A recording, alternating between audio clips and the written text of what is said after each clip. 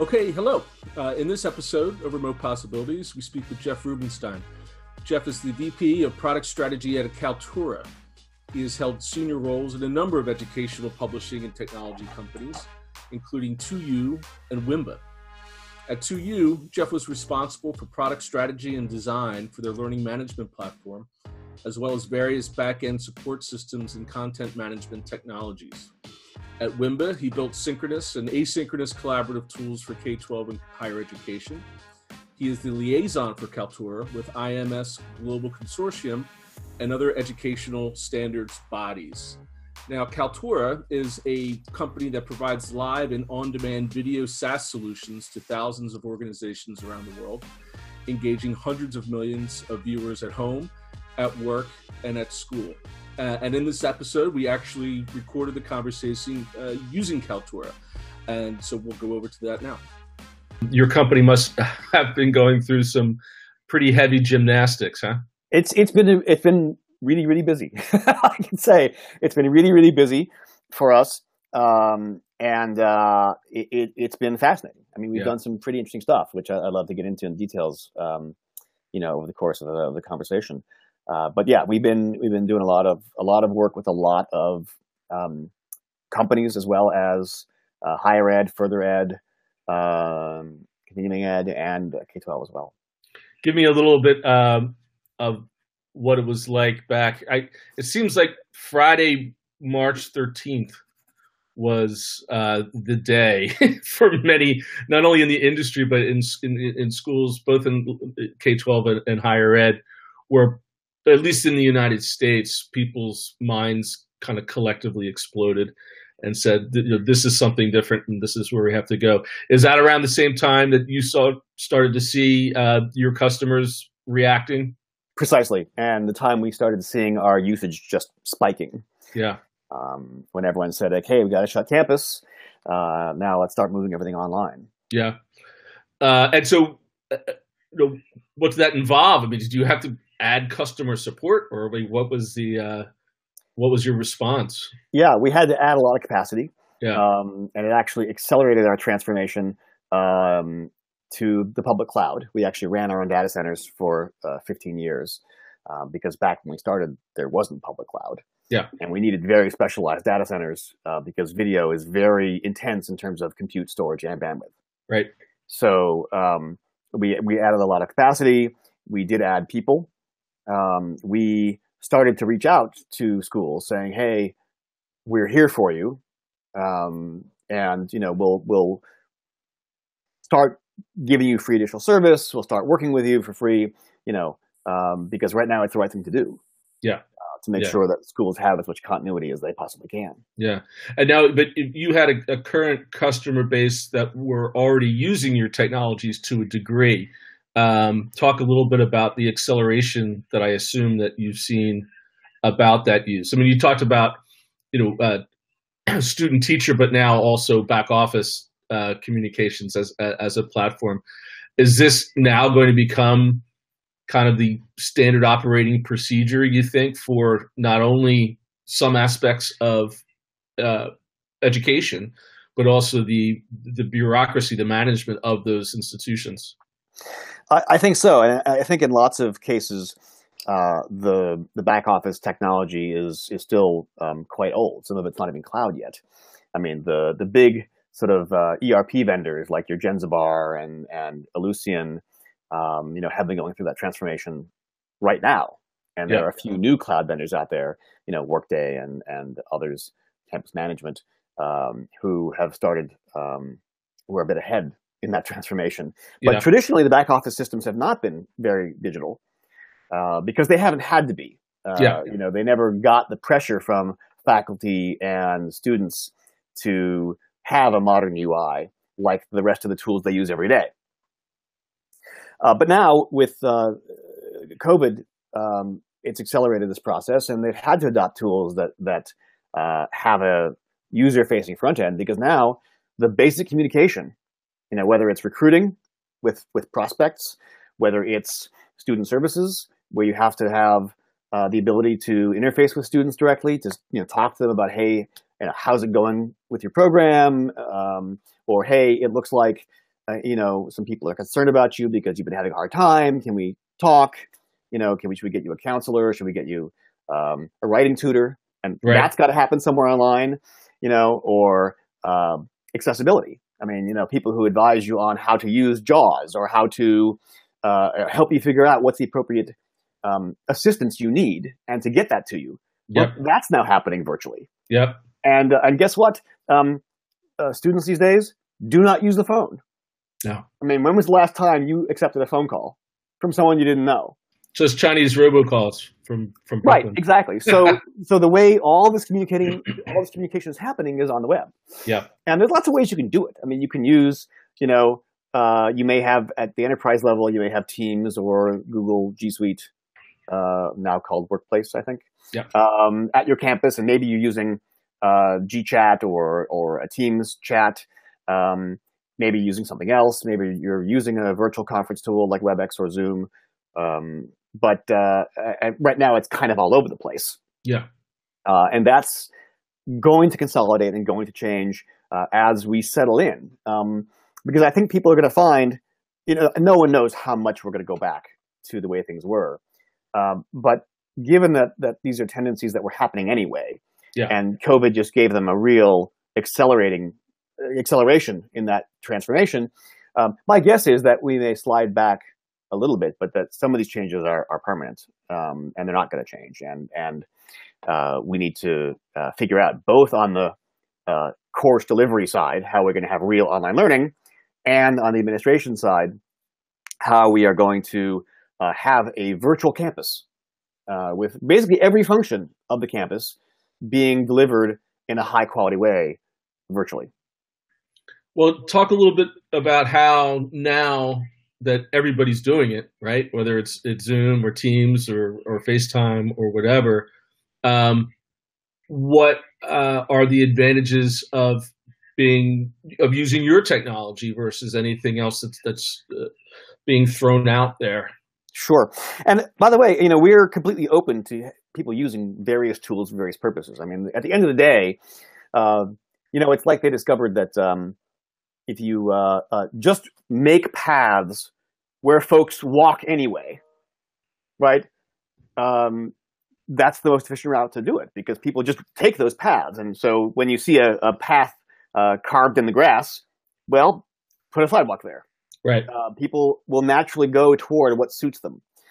And there are a range of tools people are going to need for various types of uses. For just person-to-person interaction or a very small group, probably a Teams or a GChat is the best thing to use. It's quick. It's very it's small scale. It doesn't necessarily have to be recorded. It could be, but it doesn't. It's not something you have to preserve as an artifact. Yeah, it's not something that has any governance to it. But if you're going to have conversations or any interaction, like exchanging documents, you're going to upload your PDF to the LMS, because that's where you put things that are going to get assessed. Yep. Right? Sure, you can do PDFs in the background, person to person in a work group, but to submit it, you do it in the LMS. Right. And the same thing with video, is that you use other things for person to person or small group chats.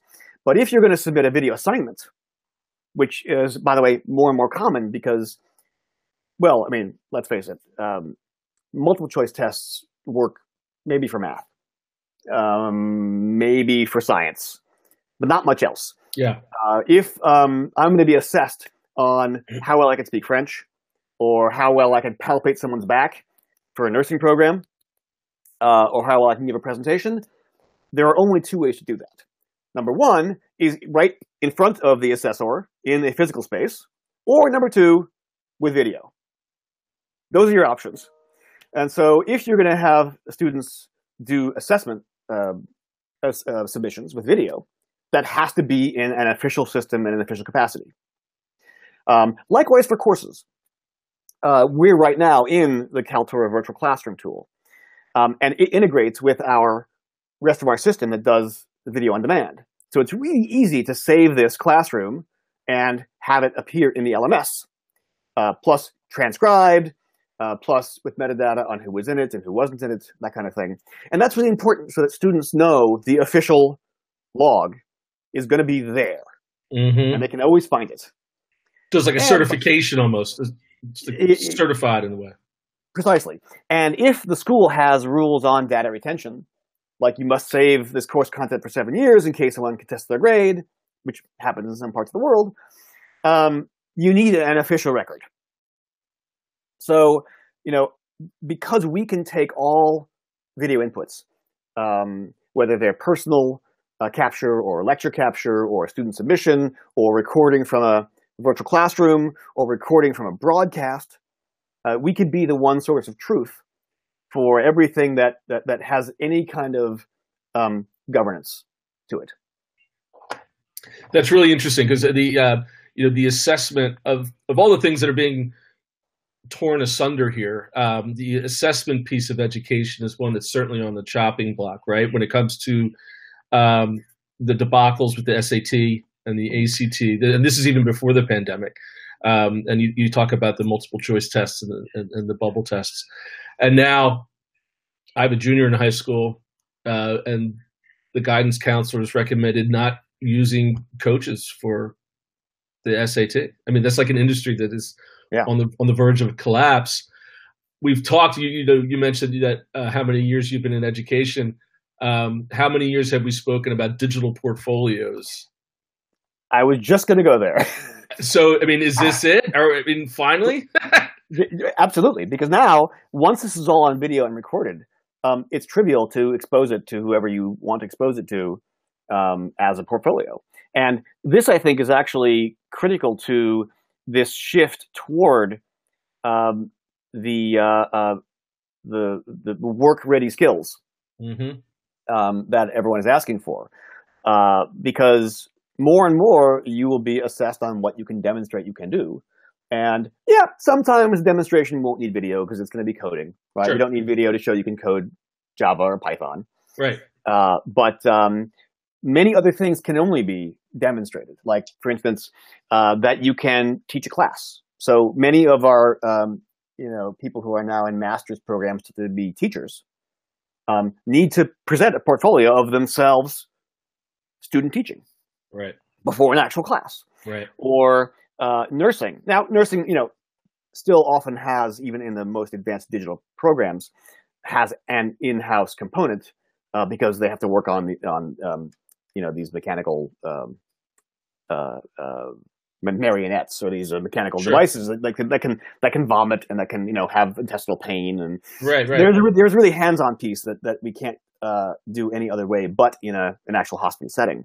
But most of the theoretical stuff, and even some of the practical stuff, like palpating someone's back, you can do at a distance. And then you want to be able to show that you can do it. Yeah.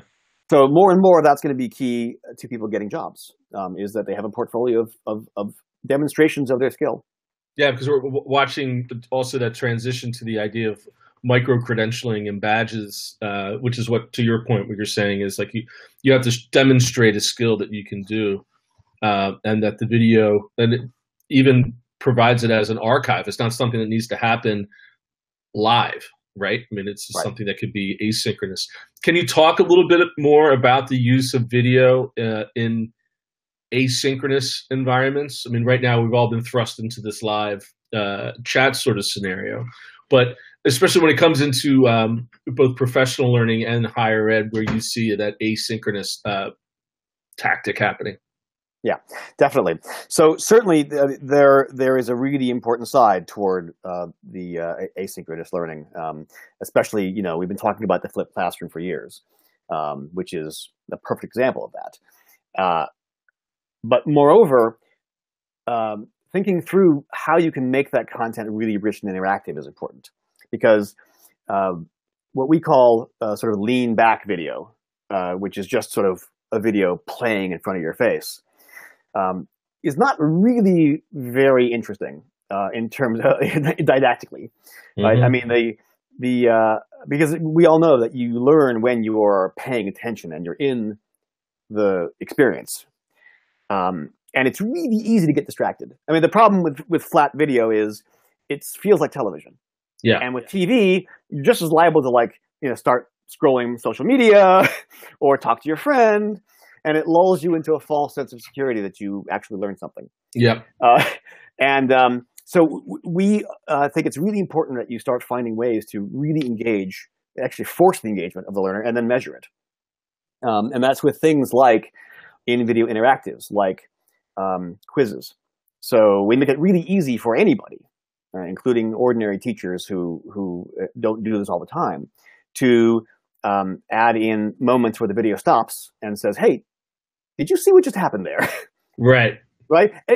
At minimum, it's a self-check on your own attention, right, for the student. But you can also do some really advanced things, like you can, first off, you can ask questions that ask the student to analyze what they saw in the video frame. For instance, how did you notice the patient behaving? Was she, crossing her arms in defiance? Was she slumped over in despair? Right?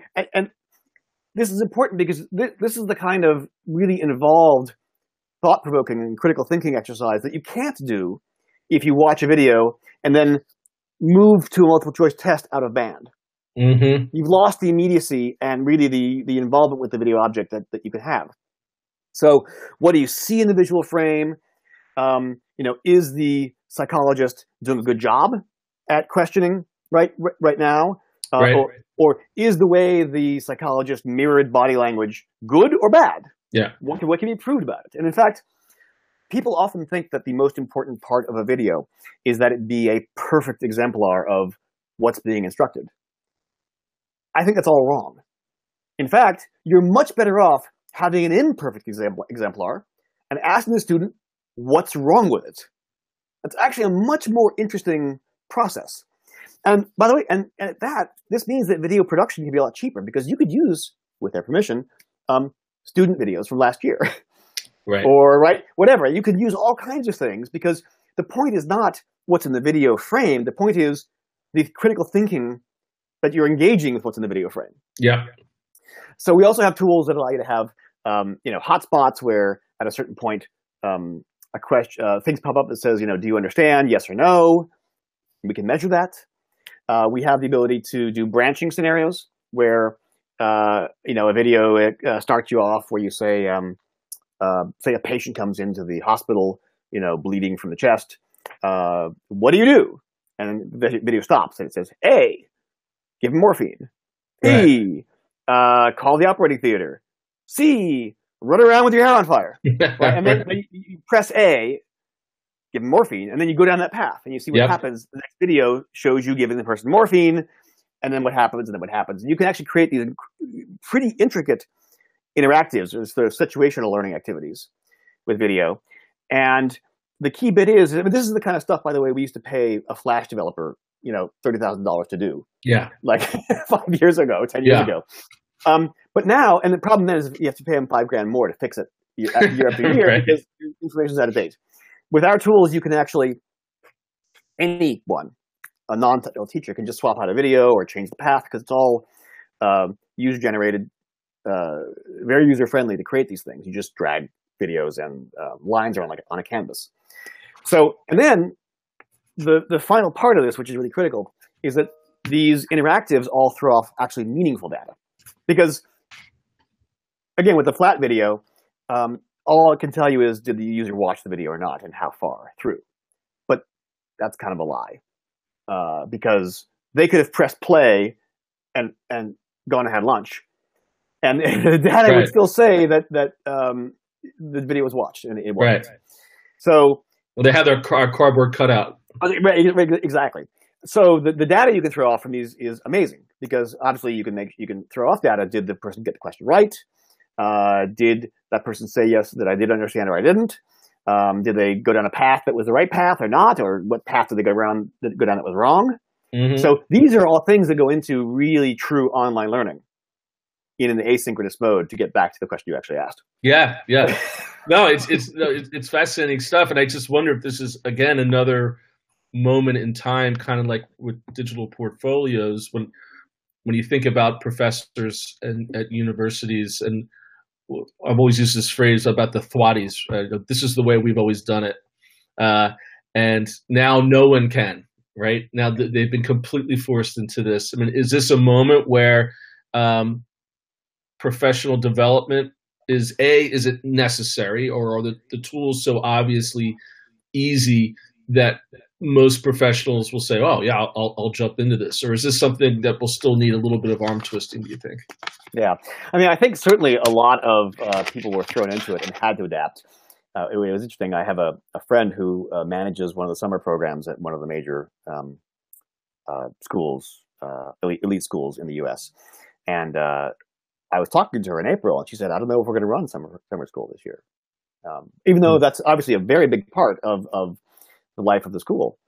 And basically, she went in front of the faculty and said, either we go online or we don't do it. And the faculty said, all right, we're going to learn how to use Zoom, right? And then afterwards, it wasn't so bad. Right. Actually. But so I think, honestly, there's a gradation. I mean, there will be some faculty who take less to it. And if that happens, then we've given a tool to instructional designers that they can turn out more and better and faster. And that's great. And so ideally, the tools are very end user friendly, and you can get, a bunch of the professors on board. And then those you can't, you have some IDs and they, take over. But the key is that it be user facing. Yeah. And don't get me wrong. I love studio produced stuff, right? It's really cool. I love fancy graphics and things like that. That is a lot more expensive and a lot harder to fix or upgrade year over year. So ideally, that should be the stuff that really is the most essential bits and the least changeable bits. The stuff that's going to be updated more regularly, you're better off using a kind of tool that you can update yourself, either a professor or an ID. Yeah. Of all of these accelerants in your space, through both the use of the technology and the development of new technologies, are they all going to stick going forward after what I call the AP after the pandemic? Do you have a kind of a top 5 list of what you see are going to be permanent changes versus something that might, just fade back into normalcy? Yeah, I don't have I don't see anything out there right now that I think is going to fade back, particularly because people have only accelerated into the most essential things. Yeah. I haven't seen people spending the time to pull on this minor thing over there, this minor thing over there. Right. They've gone into really the essential, the things that are needed to give a good online program. So I think those are going to continue. I think there will also be always, though, more experimentation. I mean, which is great. I mean, and some of these experiments have gotten pushed off because of COVID, and I think they'll pick up again. But I love the fact that it's a very open ecosystem. And, we certainly, for our part, are big fans of that openness and want to make sure that whatever comes next, like the LRS, Learning Record Store, right? Well, we can send all our data, and do, about video views and in-video quizzes and all kinds of stuff to LRSs. Now, we aren't the LRS, and we are not the early warning system ourselves. Yeah. We are a piece of what will go into an early warning ecosystem, along with data from the LMS, along with data from the ebook platform, etc. And that's, of course, going to be huge going forward, especially with no campus or less campus, is the ability to see student engagement at a distance. Mm-hmm. That's, I think, gotten delayed a little bit, but it's going to come roaring back pretty soon. Yeah.